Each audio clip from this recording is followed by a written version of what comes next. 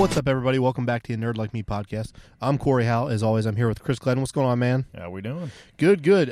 So it's been kind of a busy week, so much so that we are recording this in the parking lot of a Logan's Steakhouse. Just trying to keep it authentic, man. Yeah. But anyways, there's been a lot of stuff going on in kind of the nerd world here that kind of want to touch on some of that this week. Which some pretty cool stuff. But first of all, thanks to everybody that came out to our first Magic Wednesday at Through the Decades this past week. We had a lot of fun, and if you guys are looking to play Magic, we'll be doing that pretty much every Wednesday at Through the Decades. So if you want to play Magic, come on out and hang out. And I guess thanks to everybody that came out to our anniversary celebration at Rec Bar on Saturday. I wasn't able to make it, but it looked like it was a lot of fun. There was a lot of people there, and obviously, you know, we love having you guys come out to the event. So we had a really good crowd, and we had our first raffle. And that went off really well. The little girl that just kind of happened to pop in decided to buy like 6 tickets, and, and she won this Wonder Woman. Yeah, it was a pretty cool canvas. poster. I thought it was pretty neat, and she was super excited to win that. So that's always great. But yeah, we had a lot of fun. Had a lot of people show up, which is awesome. You know, some of our sponsors showed up, so they were there and kind of helping out a little bit. And you know, we got a lot of games in, got some good food, and as we always do. But yeah, thanks guys. I just wanted to bring that up real quick before we move on. So one of the interesting things that I saw on Facebook, and it's blowing my mind that this is a thing, but apparently. Competitive lightsaber fighting is now a thing. Dude, it's one of the most awesome announcements I've ever seen in my life. Yeah, and so I did a little reading, and it looks like it's kind of like fencing. Yeah, I mean, I guess it's the French Fencing Federation are the ones that are officially announcing it as a sport. So I don't know any of the rules yet. I mean, I was trying to read, and honestly, the problem is I'm trying to read it, and I don't understand how fencing works at all. Yeah. But there's, like, different points associated with, like, where you're hitting people on their body. Yeah. And rules with, like, how you have to attack and stuff like that. I know you have to say "en garde" and "touche." I didn't read that part, but yeah, I think it's really cool. They were kind of throwing... I don't even know what to say. Like maybe a pop culture twist on something that's already existed. Yeah, I mean, just to make it a little fun, right? It's a good way to get some eyes on competitive sword fighting. From people that would never even think about watching anything like fencing and whatnot. I'm reading. I mean, this article's on ESPN, so I mean, it's legitimate. It's not like just some random people are saying that this is official.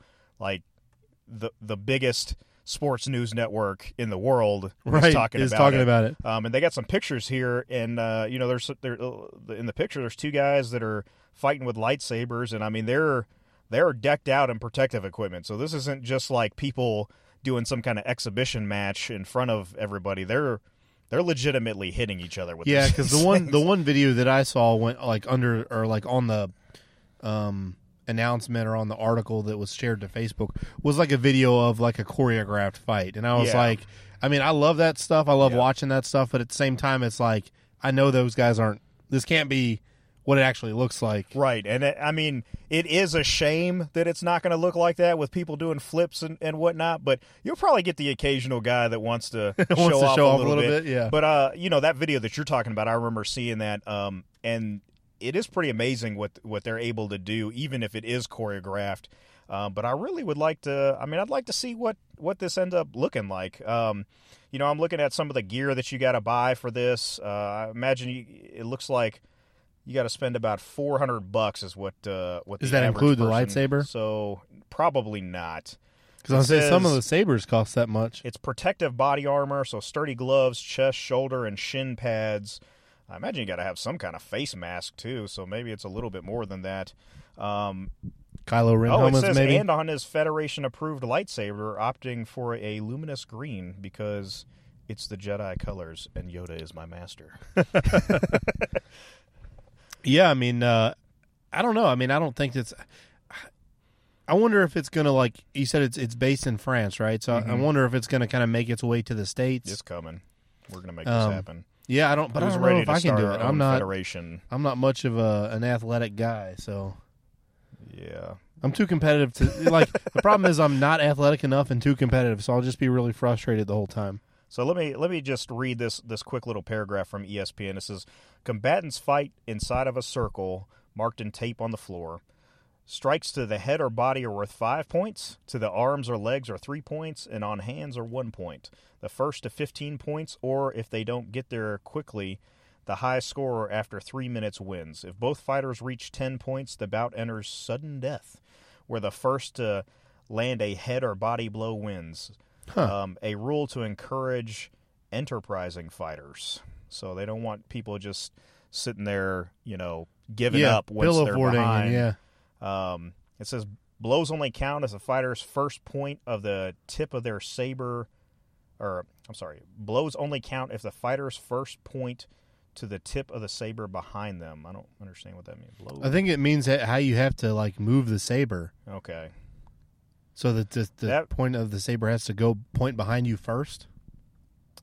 Okay, so you have to kind of rear up. It says that rule prevents the Viper strike, the tip first, quick forward strikes seen in fencing. So they don't want it to look like fencing. That makes sense. Yeah, absolutely. Instead, the rule encourages swooshier blows. So they want swinging strikes that are easier for the audience to see and enjoy. I definitely agree with that.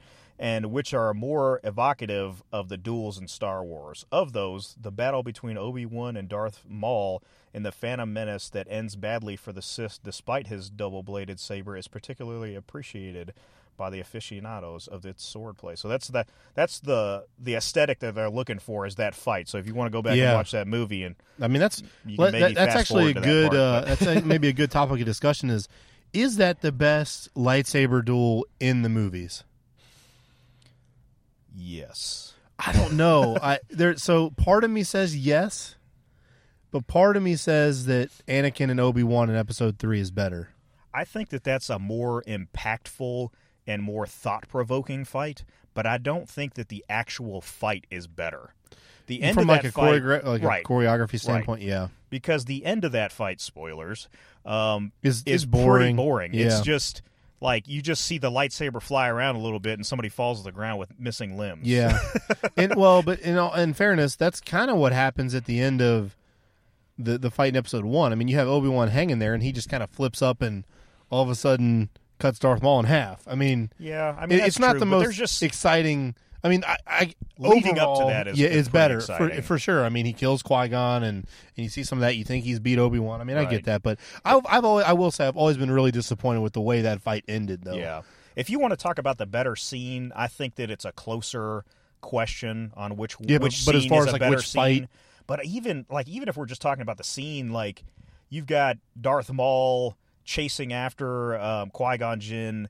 And then they get into that the hallway, with the electric doors, and you have these moments in there where Darth Maul is hunting his prey, but he's being patient. He's not showing what we've kind of seen with some of the other Sith, where they're just kind of relentless, kind of Jason from Friday the 13th figures, where they're just kind of like chasing after somebody relentlessly. Like he's showing patience. He's showing he's a warrior, right? That he's a warrior, and he's not just there to just kill somebody. He's there, but he is. Well, it's strategy, right? It's not about. He understands the dynamics of a fight, right? And it's like if I just relentlessly pursue these guys, I'm going to put myself at a disadvantage. Yeah, exactly. And that's one of the reasons I always liked Darth Maul as a character.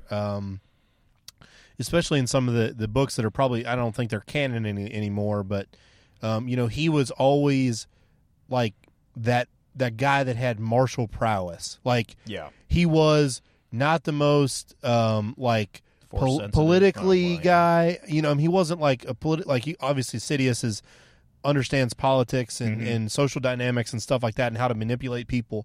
And Darth Maul was never that person.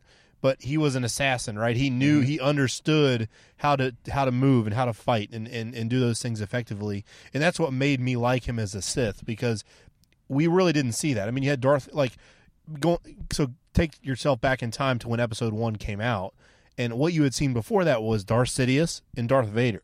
Mm-hmm. So Darth Vader, while he was definitely powerful as a fighter, was clunky. He was slow. You mean Episode 4, right? Yeah, 4 through 6. Like, because if we're going back in time to like the release order, when you had saw Darth Maul, every other Sith you had seen was, like I said, Darth Vader was slow and clunky, right? And he wasn't this like agile warrior like you saw in even some ways in Luke.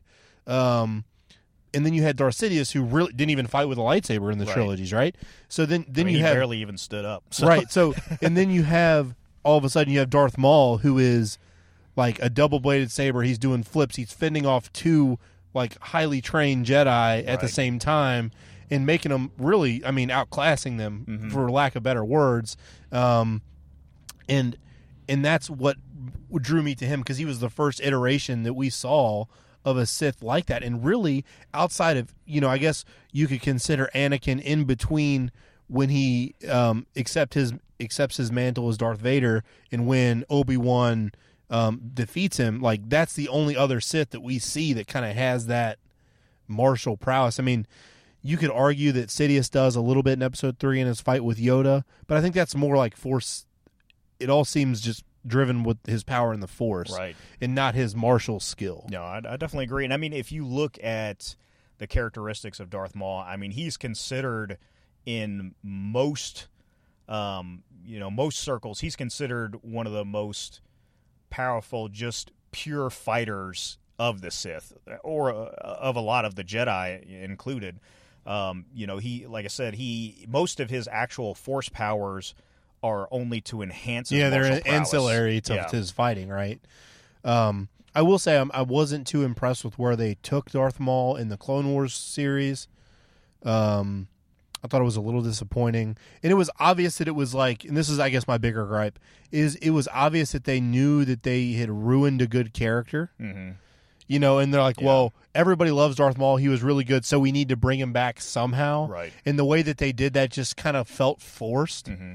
And then it just didn't, to me, it didn't feel right. And then even the way he ends, and it's just not, I thought they could have done a better job, or just let it rest. I thought it would have been cooler just to focus on Darth Maul's brother and have him be a force Savage. to be. Yeah. You see what I'm saying? Yeah. Like, let's not bring back a guy that got chopped in half. And of course his, the dark side keeps him alive or whatever, and he's now half mechanical. And I didn't really like all that. It would have been cooler if it's like, oh shit, he's got a brother and he's bigger and, and all this other stuff. But it is what it is. I did, Darth Maul to me is one of the coolest aesthetic designs that we've seen in Star Wars. Absolutely. I mean, I remember as a kid, seeing him in the posters and in the trailers, and you're like, who the hell is that guy? I do wish he had a mask. I mean, I know his face is his mask. I mean, obviously but I do wish he had a mask, because I can't ever cosplay as Darth Maul, because I'm not shaving my head and getting horns and putting horns on my head and painting myself, all that kind of thing. So. Yeah, no, I understand, but I think it's cool, and it is probably the best, like you said, from a choreography, like actual fight standpoint, better. But I guess maybe I'm just even more emotionally driven to like the Anakin Obi Wan fight better. And I guess if I had to really compare the two, one's more technical, and one is more, like I said, emotional. Like the fight with Obi-Wan and Qui-Gon and Darth Maul is just super technical. They all feel very cold, and they're doing a thing, right? They don't know who this guy is. Right. It's just they're fighting him because there's no emotion to it. I mean, I think it feels like a more pure battle of Sith versus skill, Jedi. right? I mean, obviously until the end when Qui-Gon dies, and then there's some emotion from Obi-Wan there, but before that, it's like it's all just about who's a better fighter, and it's about technical, the technical skills that they have and stuff like that. Whereas Anakin versus Obi-Wan, obviously from the very beginning, is just an emotionally charged fight, so it feels like it has that much more weight to it. Right. And obviously there's more on the line at that point. I mean, at least from the plot perspective, in the first movie, you're like, all right, there's a Sith guy, we should probably kill him. But that's, they don't really understand the grand scope of things. Right. But by the time you get to episode 3, Obi-Wan realizes if I don't stop him, like, we're kind of doomed. Right. Yep. And so that, it feels like it's that much more important. So, but I think I agree with you, though, that fight in episode 1 is probably the actual better fight. The best fight that we're going to have is when we finally get our Darth Vader standalone movie. Yeah. And they finally just unleash him. Do you think? Because you see what we saw at the end of Rogue One, which was awesome, but he was also fighting untrained. I mean, well, I don't want to say untrained, but rebels like that were just kind of militia, right? Basically. Yeah, but for some reason they're always more skilled than stormtroopers. So, well, I don't know that that's the case. Realistically, and we've had that discussion before, but I don't know. I just think it's a different story to put Darth Vader versus those guys and have him destroy them versus another trained warrior, because he does have mobility problems. And that's one of the things that the Force allows you to do, right? Right. Is move quickly. Mm-hmm. So I just feel like it's going to be hard for him to kind of compete. Although I'd like to see it. I mean, we need to have it. But I mean, the thing is that if he has a standalone movie, there's not going to be a lot of Jedi and stuff like that we're probably going to see him fighting. No, not at all. Or anybody that has that prowess. Now, I do want to see him challenged, but I also want to see him just, in a the dominant Force state. Awakens kind of cleaving through. And that's why, I mean, more than anything, I want, an Old Republic movie, because we will be able to get that and make it make sense. Right. You know what I mean? I feel like if we do that with Darth Vader, it's kind of like, okay, it's forced because it's Vader, but does it really make sense? I don't know. But if we see, like, the old Sith Empire and we have Darth Malgus or somebody, Darth Revan, or, I mean, it makes sense at that point. And that's one of the reasons I always liked the idea of Malgus, was because he's this kind of big, hulking guy. Right. And, kind of this armor, and he has that same kind of feel as Vader. Revan doesn't really as much because he's smaller and swifter and whatever. But still, I'd like to see that.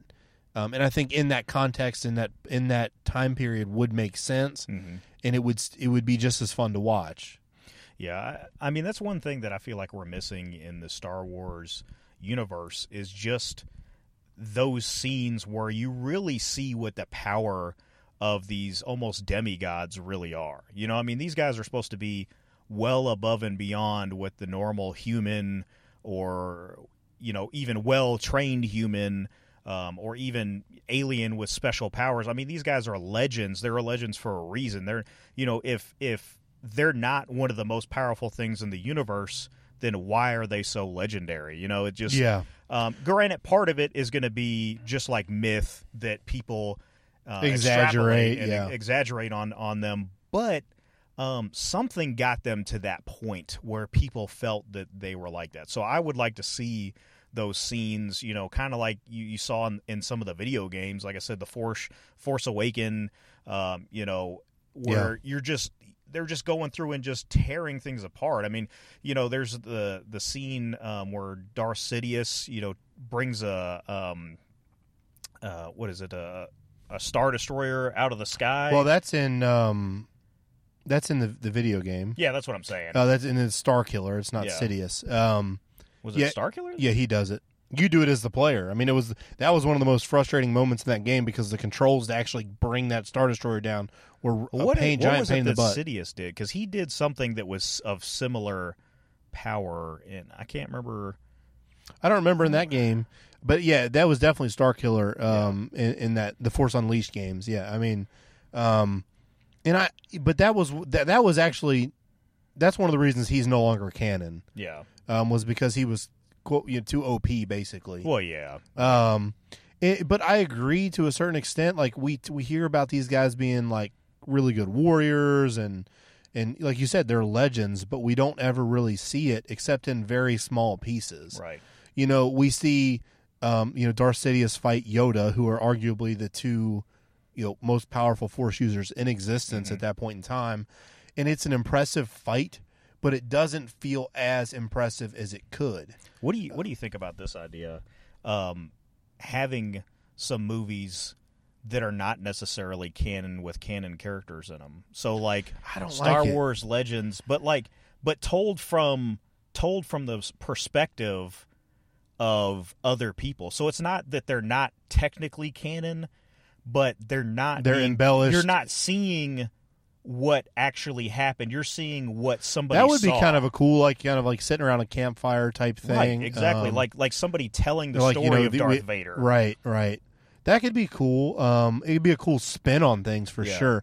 I mean, that would be something we've definitely not seen in a Star Wars movie, right? Where we're talking about lore that's perpetuated in the universe. Exactly. I mean, so like Thor, from Norse mythology was not always what Thor is that we see today. Like originally he was a man that was stronger than other men, and then he became more powerful as time went on, and then he became through that game of telephone, right? And then he became the myth that he is today.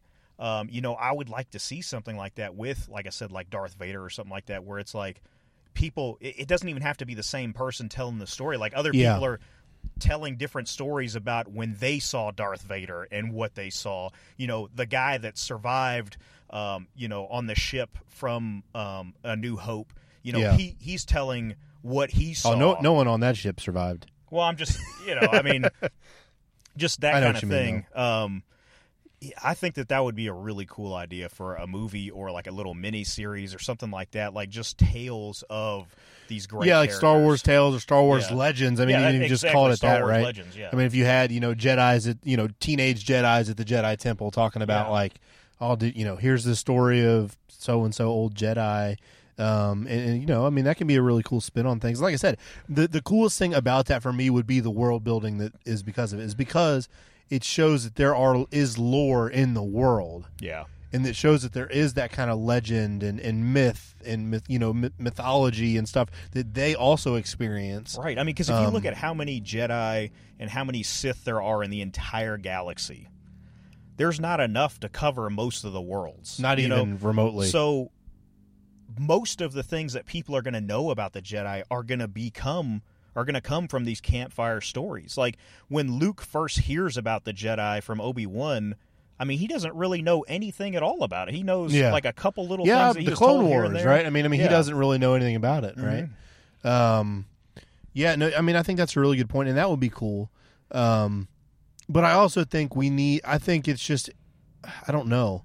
And maybe it's because I've been watching a lot of anime lately, but like I see a lot of the stuff that those characters do, and it's like they feel so powerful, and their decisions and actions feel so impactful. Mm-hmm. And for whatever reason, Star Wars feels like it could be that way, but it just never is. Yeah. Yeah. And I think it would be cool to see that on screen somehow. No, I completely and agree maybe, with that. like I said, and that's why I think using an alternate time period is key in establishing that precedent, because obviously we've seen what we've seen in the prequel trilogy and in the original trilogy and in the sequel trilogy. So you can't really all of a sudden have a movie that's set 10 years later where somebody is throwing down Star Destroyers with the Force, right? Yeah. That doesn't make sense. Mm-hmm. But what's to say that thousands of years ago, when you have Exar Kun or Naga Sadow or some of these old Sith Lords, like, you don't know how powerful they were. Right. I mean, that whatever Force secrets they have could have been long lost, or the fact that they were even in an environment where there was a lot more of them could have led to different training, more competition, or, they're actually fighting Jedi on a large scale. Mm-hmm. That changes a lot of stuff.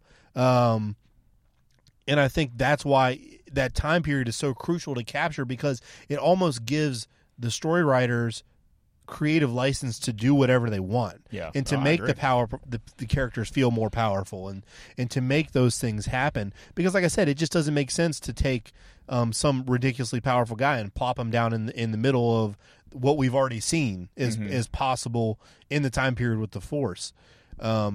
So I mean, that's what my hope is. And another piece of our news, I mean, to kind of carry on that note, is David Benioff and D.B. Weiss from Game of Thrones have been given a movie trilogy.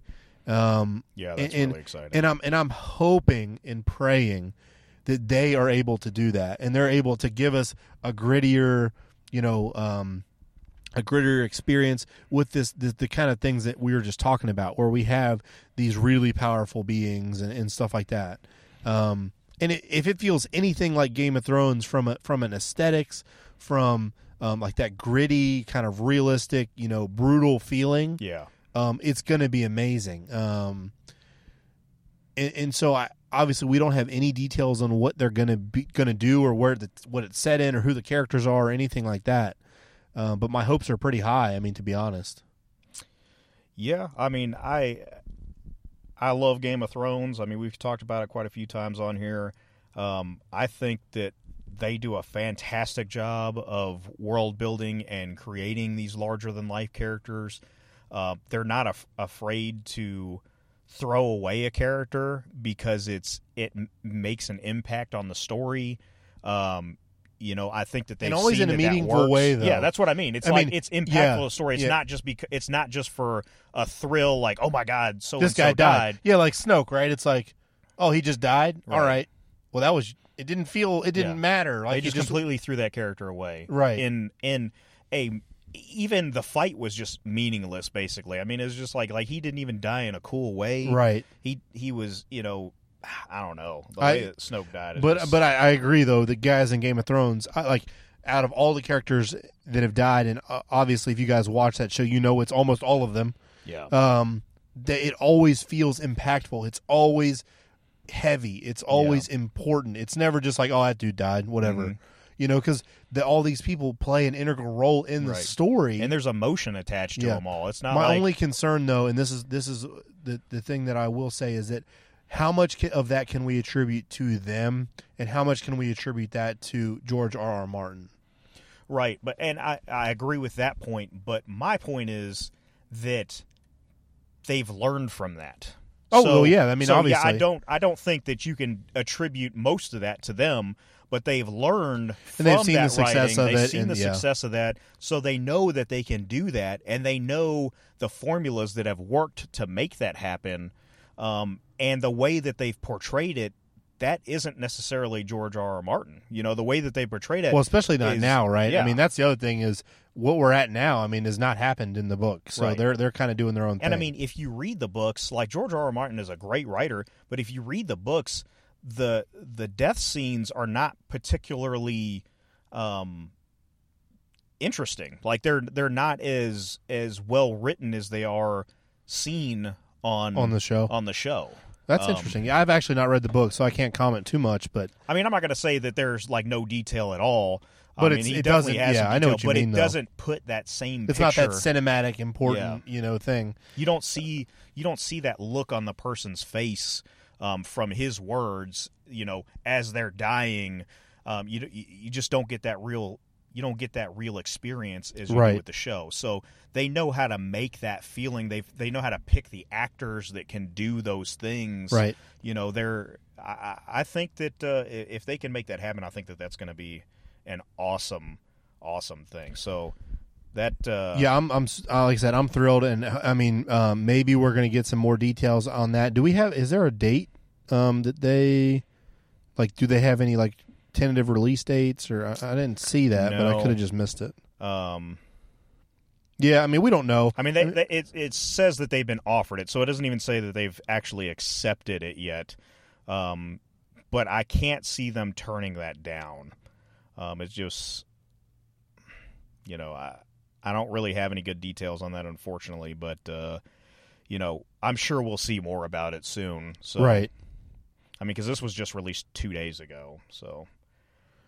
Well, we'll see, but I'm really looking forward to whatever they get to do. Or hopefully, they get to do it, and Disney doesn't change their mind. But it's saying that they're offering a 3-movie trilogy by the studio.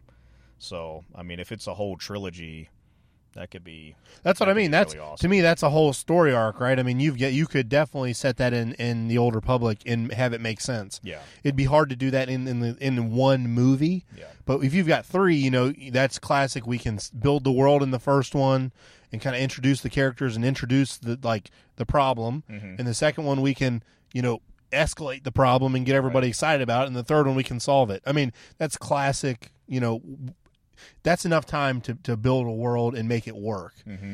It's really hard to do that in one movie. So the one thing that I'll say that I'm kind of disappointed about is that the other day that I read a tweet from Ryan Johnson that he is still working on his trilogy. Yeah, well, we'll just, I might just boycott that one just out of principle. Yeah, I hope, what would piss me off to no end is if they give him the Old Republic trilogy and the Game of Thrones guys get some other ridiculous thing. They get episode, well, I mean, if they got episode I don't 10, know. 11, 12, I don't know.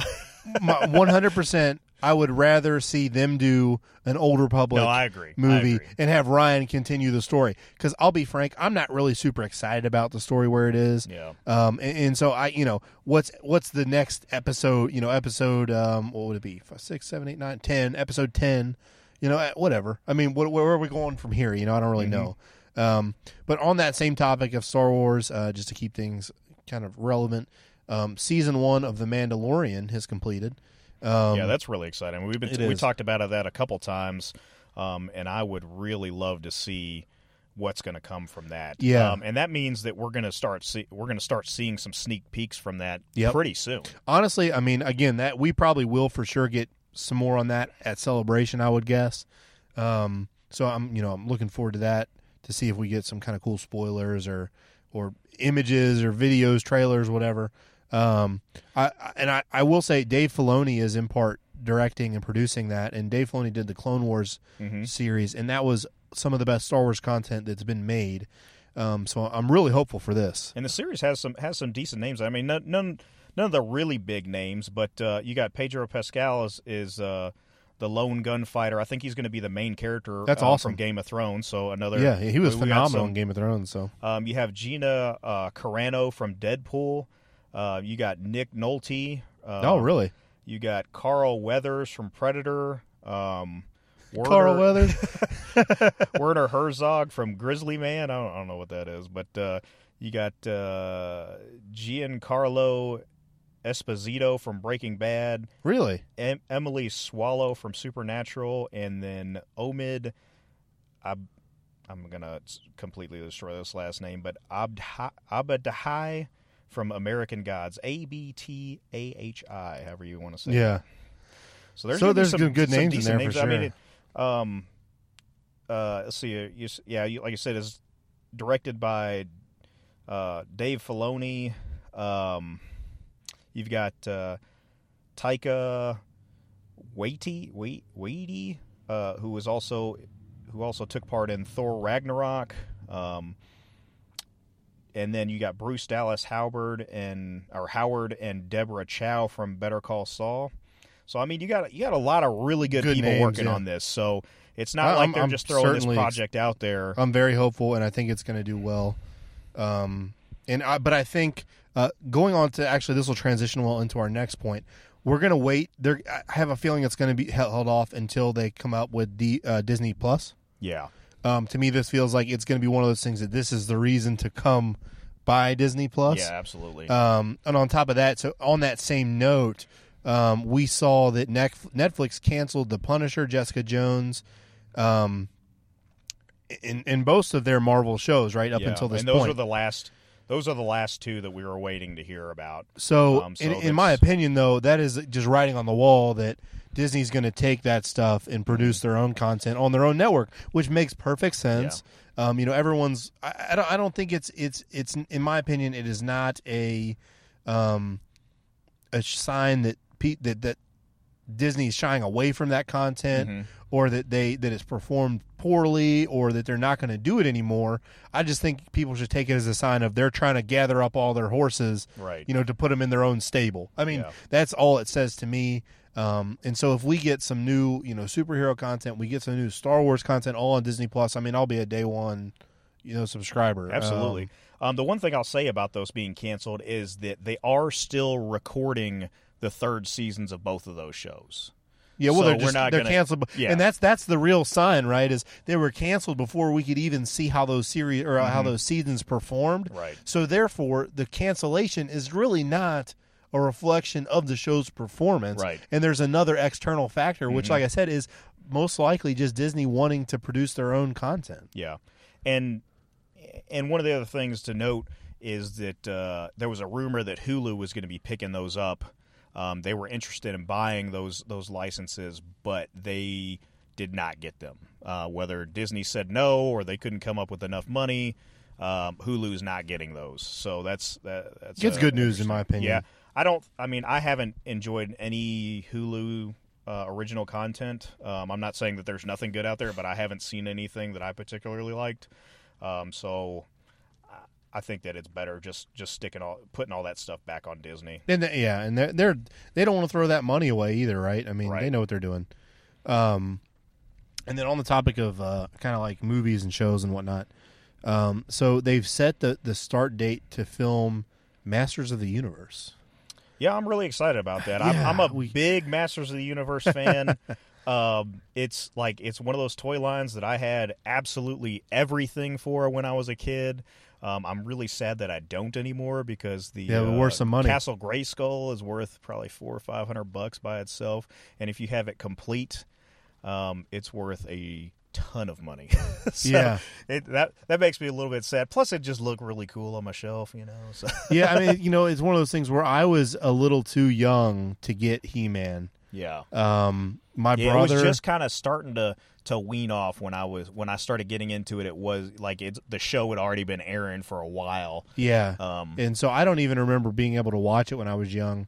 I only remember my brother talking about it, my mom talking about, hey, your brother loved He-Man kind of thing. But it wasn't around really when I was a kid, so I didn't get that much. I will say I like the idea of it though. But I'm really interested to see how they make this movie work. Yeah, I want to see what take that they make on it. I mean, we kind of talked about it earlier, but what direction are they going to take? Are they going to do a adult version of the movie? Are they going to gear it towards kids? Are they going to make it just like the original cartoon? Are they going to make it like the cartoon that's currently airing? Or are they going to take their own twist on it? Or the last thing... Is it going to be the second movie from the Masters of the Universe from the 90s that was just awful, but I watched it so many times because I wanted all of the He-Man that I could possibly get, Yeah. And I don't know. I mean, that's the thing for me is He-Man, especially, from a cultural standpoint, I mean, his hyper-masculine character, right? This big, muscular guy and kind of these... scrawny little clothes, and he's strong, and he's the hero. I mean, I honestly don't know how that character is going to fare. I don't know. Did you see the commercial with He-Man meeting Skeletor in a bar? Yeah. I actually kind of like the aesthetic of that. I don't know if you remember exactly what that looked like, but I could see, however they did that, I could see them doing a He-Man with that exact look. Yeah, I mean, and I wouldn't be disappointed anyway. I guess my point, like I said, it's just how is that kind of character going to go over today? Yeah. And that's why my only thought is they're going to market it mostly towards, the people like yourselves who grew up with it, who loved it back in the day, and are going to go see it out of nostalgia's sake. Right. And they're not really going to try and make it like He-Man 2.0, the second coming. They're not going to try and inject new blood into the series. Right. It's going to just be, here's a good, quality movie where we throw you some fan service and it's just solid all around. That's just what I would have to guess they're going for. What I want to see is a rated R, like Conan the Barbarian type movie. That's what I want to see. I don't want them coming to Earth. I don't want any of that stuff. I want it set on their planet. Is it Thundaria? Is that the name? I don't know. I don't even know the lore, man. Somebody's going to call me out for this because I think Thundaria, is that the Thundercats? Is it? I mean, it does sound like the Thundercats, but I thought I probably don't know. wrong. Somebody's going to crucify me for this one, especially since I said I'm a big fan, but I can't remember what the name of the planet was. Anyway, whatever planet that they were on, I want to see it on that planet. I want to see all the characters from when I was a kid, and I want to see it rated R. It doesn't have to be like super graphic violence, but I don't want a PG-13 because when they go to PG-13, Eternia. they just cut. Thank you, Eternia. I guess it is Thundaria, isn't where Thundercats are. How'd I get that wrong? I mean, they're kind of same era, same aesthetic. I mean, they kind of look the same. I mean, but yeah, I want to see completely adult themed. I wouldn't get your hopes up for that. I'm not going to, but one can hope. That's what I got out of Deadpool, and that's what I was hoping for. So, yeah, but that's always been marketed that way. The problem is you have He-Man that's currently marketed towards kids, so it would be very hard to be like, oh, well, we're making He-Man stuff, but you can't come. You know what I mean? I mean, you know what? People just need to stop being pansies and take their kids to rated R movies. I went to rated R movies when I was a kid. I watched Predator when I was a little kid. Well, things are a little different now. Calm it down, people. Yeah. Take your kids to see rated R movies. It's okay. Just be there with them. Don't just let them go by themselves. So you can explain. Thundera is the planet in Thundercats. But yeah, I mean, I just wouldn't get my hopes up. But I'm really interested to see it. I mean, I know it's gonna be PG-13. It's gonna probably be based off of the new cartoon. Yeah. Maybe. I don't know that that's maybe the case. I think that would be the smartest thing for them to do. But like I said, have some throwbacks in there. Have it a little bit more adult themed, where you can just kind of see that it's not just towards kids. Like, you don't have the 15-year-old kid that's his sidekick kind of thing, you know, that you sometimes see in these movies. You know, like I'm thinking here, Transformers. Yeah, like, yeah. You know, get away from that kind of thing. But yeah, I will say, like, I am kind of upset that you see those same kind of tropes in most modern movies and stuff. And it's like, can you guys just do something original and maybe take a risk or two and hope that it pays off, you know? Because I do feel like a lot of the content that we get nowadays is just safe. Right. Like, that's the best way for me to describe it, is it's safe. It's not outstanding. It's not usually terrible. It's somewhere in this, okay, I'm not upset I paid to watch that. But it's not something that I'm like, I can't wait to see this again. Right. But that's a result of them taking the safe road, and it just kind of bothers me. From a creative perspective, I'm like, I don't know. I mean, this might be different if I were obviously a director in their shoes, but to me, I'd want to take that risk and try and make something that was creative and different, and to make my mark on something. Like, half these movies that have come out that have really good source material, I couldn't even tell you who directed them or who, you know, because it's like at that point it's just another movie. There's nothing there's nothing outstanding or different about any of them. I agree. I completely agree. So but on the topic of movies that are supposed to be coming out, we've just got an announcement that we're going to see a Batman versus the Teenage Mutant Ninja Turtles. Yeah, apparently there's a cartoon that's based off of that. So I think that's really interesting that they're doing that matchup. It looks like Warner Brothers. Let's see here. I guess Warner Brothers is doing the movie. And is it going to be animated? Yeah, it is. Yeah, it looks like it. Yeah, so it's going to be a team up of Nickelodeon and Warner Brothers Animation. Right.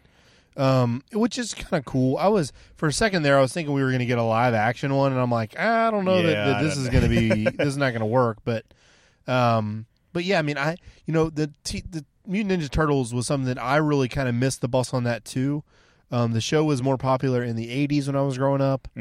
So I didn't really see the animated show. I saw the 90s movies. Right. That's how I remember the Ninja Turtles, which those were good movies. The first two were awesome movies. Yeah. The third one could have been so much better, but the first two were really good, though. The first two are my absolute favorites, and the second one is one of the first movies that I can ever remember where I thought the sequel was better than the first. It's because the second one was just so good for me. You got Toka and Razor in that movie. You got like Super Shredder in that movie. Yep. You have Vanilla Ice in that. You know, there was just so much going for that movie. I mean, the first one was great. Like, don't get me wrong, but that second one, man, like that's like if you're ever going to ask me, hey, let's watch a Teenage Mutant Ninja Turtles, it's going to be movie, two. It's going to be two every time. Yeah. I mean. So, but that's another one that I kind of missed the bus on a little bit, but I did like those movies growing up. So important. Who's your favorite Ninja Turtle? Raphael. You already know who mine is, right? I don't. Right? I mean, just thinking, like, who would be my favorite? I don't know. How am I supposed to know that? What am I missing? I'm probably missing something obvious. I mean, it's Leonardo, man. It's like he's Captain America of the Teenage Mutant. How do I don't see how you're making that, comparison. Again, he's the leader. He's the goody two shoes guy. Like I guess.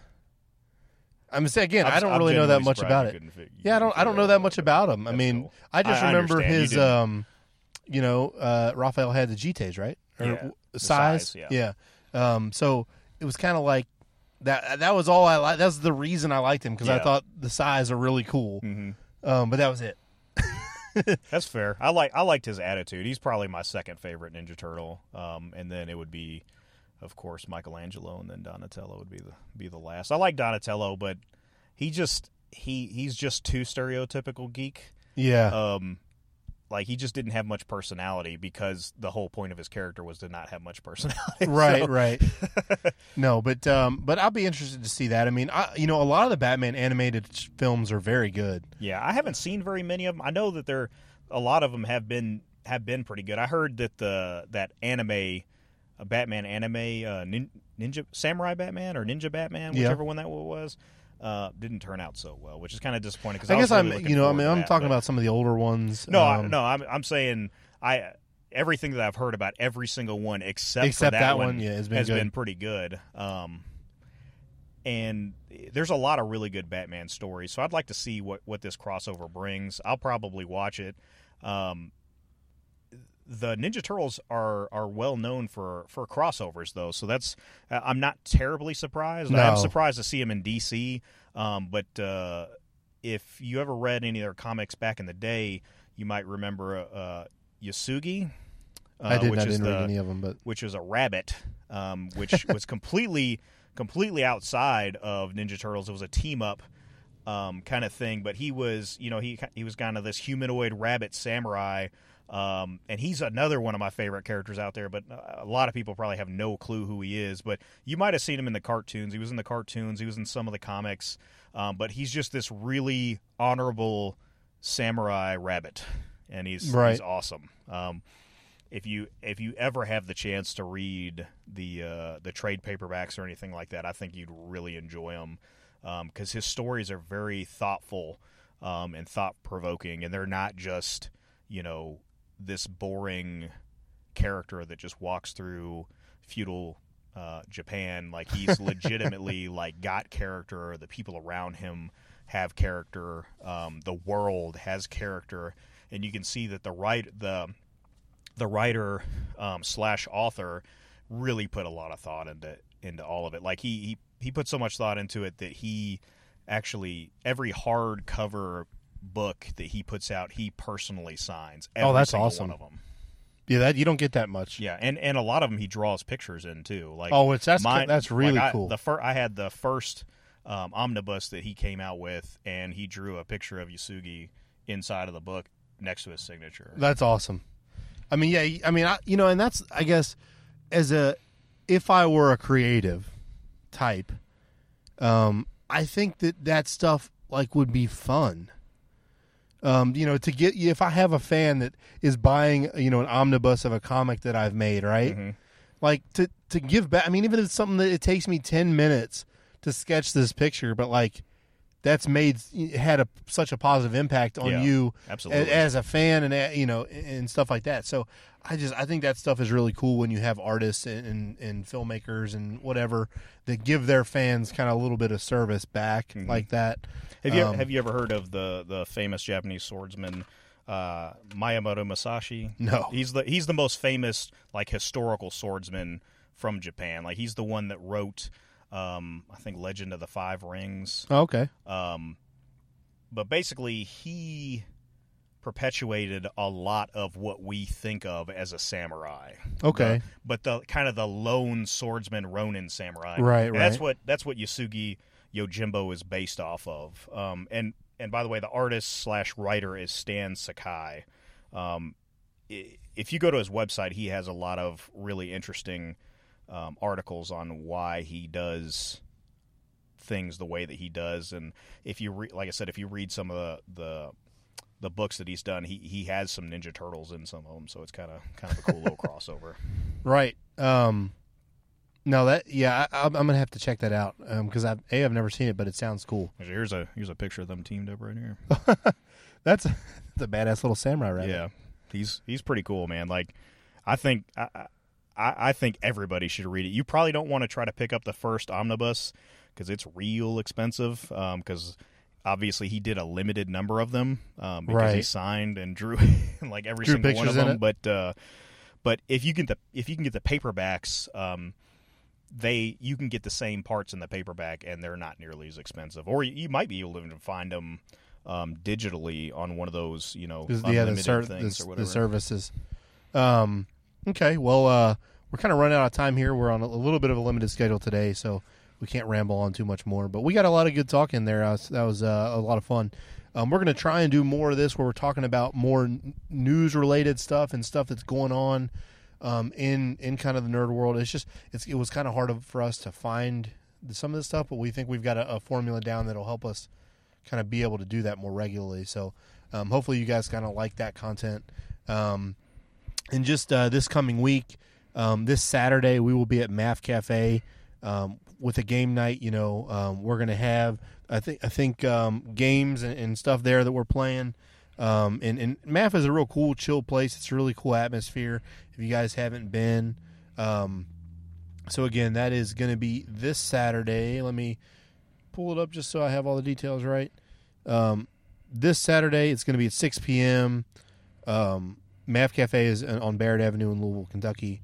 Let's see. Yeah, I think is it the destination is going to be bringing games? Yeah, I think Aaron said something about the destination. Maybe TTD might be bringing some stuff, and Louisville Game Shop might be bringing a couple things or have some kind of presence there. Yeah, so we've got a lot going on there this weekend. It's going to be a lot of fun. If you guys want to just come out and play some board games, play some card games, do some stuff like that, we'll be there having fun. And then again next Wednesday we'll be at Through the Decades. From 6 to 9 p.m. playing Commander, Magic. So if you guys want to learn or come out and hang out and play, we will be there. I think, is that all? I got one more quick piece of news that we don't have to discuss, but I just want to throw it out there because it's time sensitive. Any of you guys that are interested in becoming real knights. Oh, okay, yeah. Sorry, Medieval Times is hiring knights to joust at its Arizona castle. There you go. So that's a good opportunity there if you want to learn how to joust man, we haven't been to Medieval Times yet, but we're going to go. We're going. When we go to Chicago for Celebration, we're going to go. And that's a good piece of news that we didn't talk about. Oh, yeah. But we were able to secure tickets to Celebration, so at least Chris and I, hopefully we will be joined by other people. We're still trying to find some passes because they sold out quicker than we anticipated. But we were able to get 2 5-day passes for each of us. So we're gonna be there. So we will definitely be doing video and stuff like that there, and get you guys some cool content from there. I'm really excited. The fact that it's a movie year, is good. Like, that is not to be underestimated. Mm-hmm. The hype is always real, right? Yeah. Especially this one. This is the end. Yeah, it's the end of this trilogy. And really, it's the probably I would not be surprised if we don't see more Star Wars content in this kind of arc. Mm-hmm. So I think there's a lot riding on it, and I think it's going to be a big convention. Yeah. And there's a lot of cool stuff there. I was just going to say, let us know if you guys are going to be at the convention. Yeah, that would be really cool to see some of you guys there. And tell us what you're looking forward to, because honestly, I had kind of written off the fact that we weren't going to get to go. So now I need to kind of go back and look at, like, what do I want to see? What do we want to do? That kind of thing. Because it's going to be hectic. That's the only thing that's going to suck, is that there's going to be so many people there. Oh, yeah. That we're going to have to actually plan what we want to do. Yep. Because we're going to be waiting in a lot of lines and stuff like that. And then that also brings up the point, I guess I actually have to start working on my Stormtrooper armor again. You don't have much time. I don't. I got plenty of time for that. Don't be negative. I'm just saying that you just got to get on it. That's all I'm saying. Well, I got it out of the storage unit. I got it out of the storage unit. It is now sitting in the kitchen. Okay. Oh, yeah, I think I saw some pieces of that laying on. No, it's in a storage container. It's in a tote. It's in a tote. I don't think I took it out. What did I see then? I don't know. Oh, never mind. Somebody posted a picture recently of a tote with their armor in it. Yeah, Stormtrooper toy sitting on it. That's what I saw recently. No, yeah, mine's still in the tote. I haven't gotten it out of the tote, Okay. but yeah, so we're a step closer now. I can actually work on it, and I don't think it'll be that hard to get it done, but it's going to take some time. And the good news is, really, if I could just at least do the Luke version where I don't have my helmet or anything like that, I'll be happy. Plus, I mean, you don't have to have it perfect by Celebration, right? Like, yeah, I don't really need to. I mean, I guess if I wanted to be in the 501st, I would need to get it approved and stuff like that. But if I could have it just look passable, right, and then just kind of work on cleaning it up afterwards, then. But I think I can get it done. But anyways, so there's a lot of cool stuff going to be happening there, and I'm really looking forward to Celebration. Some of my coolest memories are at Celebration, so I'm really looking forward to being able to go back. Especially now that I have money to spend and, I'm not 15. Right. Where I'm like, Mom, can I buy this poster? No. All right. I mean. It is hard, though, because now you've got to be mom and say. No. To yourself. So I walk around and it's like, my credit cards are back. Whoops. I mean, that's the one thing about conventions, man, is it's so easy to spend a ton of money at a convention and not even realize it until you get home. And you're like, holy crap, like. Why did I bring a credit card with me? Don't take credit cards to conventions, man. Bring some cash. Set a limit for yourselves. Yeah. Don't. I'm bad at those. Because the problem is there's always ways around it. Yeah. Like I tried that one time where I was like, I'm only going to take this cash, and then it was like, well, I'm just at the ATM. Like, whatever. Yeah. It's like this one thing that I really, really want is actually $20 more than what I brought. I got to with get me, more so out of the ATM. Some more money. And then it's like, well, I don't want to just buy one thing. So I might as well just get like another $200 out. I mean, whatever. But yeah, that's the moral of the story, I guess, guys. It's just want to talk about that since it was new, and I completely slipped my mind until now, since we were talking about some other stuff. But so we'll be at Mav Cafe on Saturday from 6 to whenever we're done, playing some card games and board games and stuff like that, and then we'll be at Through the Decades on Wednesday. But other than that, guys, I think that's all we got for you. Thanks as always for listening, and we'll catch you next week. Peace.